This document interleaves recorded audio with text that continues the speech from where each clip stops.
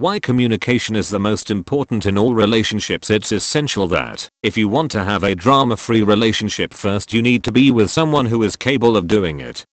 And second, you need to be communicating what both of you are up to and what you require from the other person to be happy.